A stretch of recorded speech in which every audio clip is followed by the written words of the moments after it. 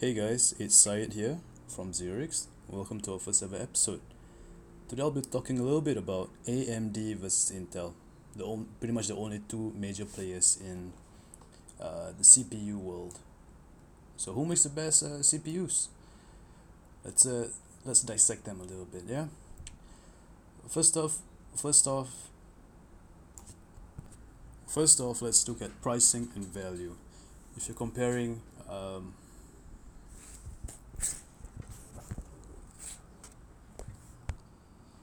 If you're comparing pound for pound pricing for the value of each individual product, AMD clearly takes the win simply because of the amount of threads and cores in each of their processes. However, if you're looking for a if you're looking for an integrated graphics card, if you're looking for a CPU with an integrated graphics card, we don't recommend this at all. By the way, we don't recommend this for most users. Uh, Intel will win because of a few of the products. Now, next criteria is going to be gaming performance. It's going to be a little bit tricky because we have to take the best performance of the best CPU. For this one, Intel wins simply because they allow the best performance at the top end of the range. However, in my opinion, if you look at the whole range, if you look at the mid range, the low range, and the mid low range especially, AMD has a steep edge.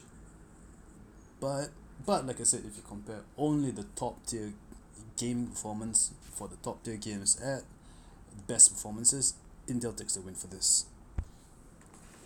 Next criteria would be content creation.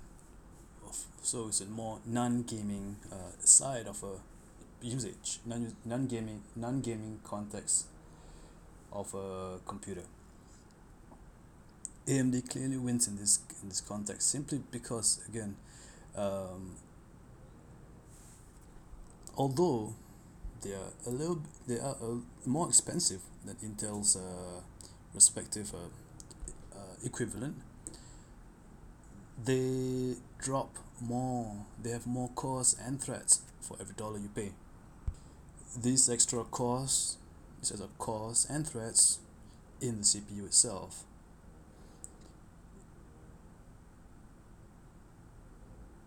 equate to big performance per dollar because when you're talking about workload, when you're talking about work such as rendering and video processing. For power consumption, AMD AMD products AMD products in general, again nothing specific here, consumes less power per watt. Therefore, the latest Ryzen processors consume less power on a performance versus power basis, which then converts to less heat generation.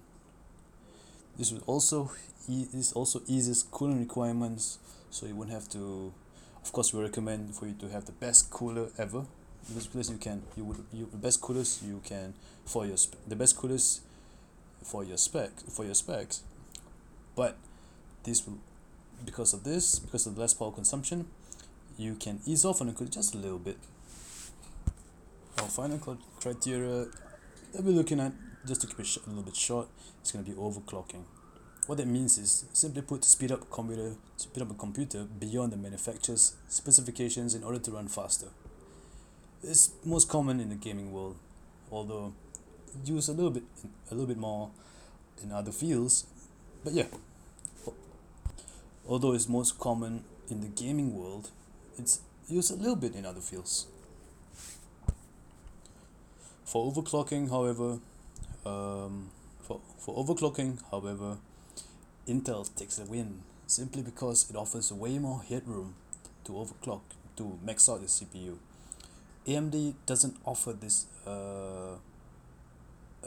overclocking at a similar rate. simply because once you purchase an AMD CPU, it's nearly overlocked. It's nearly overlocked when you purchase an A simply because when you purchase an AMD CPU, it's near overlocked performance right off the box. That means it's tuned in to pretty much high performance right off the box. Intel has a headroom where you can clock out, and so that it can max out your performance. However, this relates to the price for value of the product itself. For Intel, you're gonna have to pay for those. The prices are a little bit. Prices are not a little bit, way more steep than what AMD offers. So if your price isn't a big factor for you and overclocking is something you're looking for, we definitely recommend Intel products. However, if overclocking isn't something you're particularly interested in, AMD, like most other criteria, AMD takes the win. If overclocking is something you're looking for and is important for you, Intel will definitely outshine AMD here.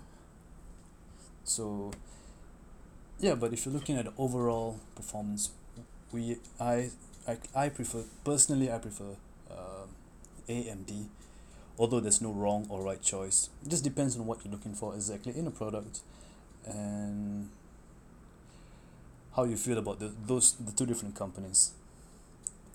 My opinion is that there needs to be less of a monopoly in this. There should be more major players producing processors so that we have more of a competition. I think that'll be fun to watch. Hopefully it turns out well. Hopefully it pops up in the near future, and we can keep a lookout. Till next time, guys. See ya.